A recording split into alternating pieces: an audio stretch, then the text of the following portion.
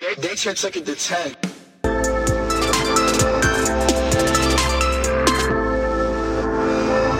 I'm at a family dinner in downtown Los Altos, and it's packed with people.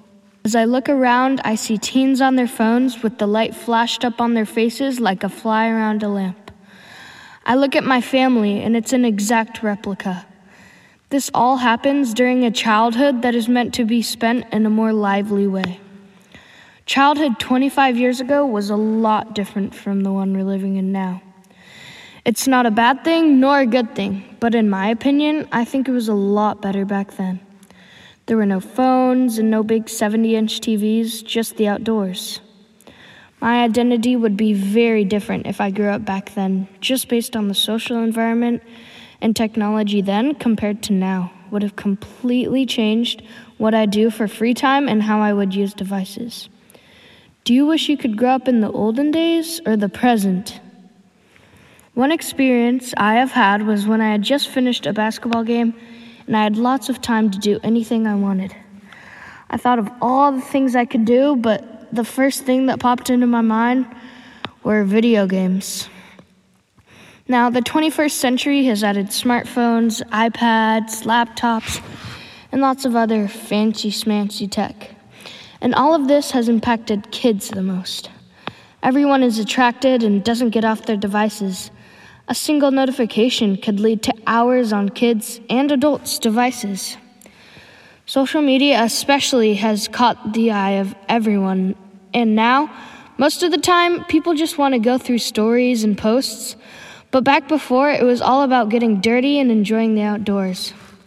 Kids everywhere partook in backyard baseball games with their friends, trampoline jumping if they were lucky enough to have one, running into sprinklers to cool down on those hot days, sneaking into places for some action, and so much more. The environment of families and friends has also changed a lot. When you walk into a living room now, compared to back before the 21st century, you would see a major difference. Someone from the older generation would walk into the room and say, "What?" Even a house's environment is different. Kids used to work in the garden, help cut the grass, and do a lot more chores around the house than us kids now. The punishments were a lot worse, teaching the kids what to do and what not to do, and now... So the final point I'm going to touch on is how toys, games, and culture have changed. In the early days, the brothers and sisters would play with each other. They would play outside and usually make up the games they were playing half the time, and what they used for it were whatever they could find around the house or farm, and they could only do this after their chores were complete. Through the passage of time, companies have made entertainment targeted for kids.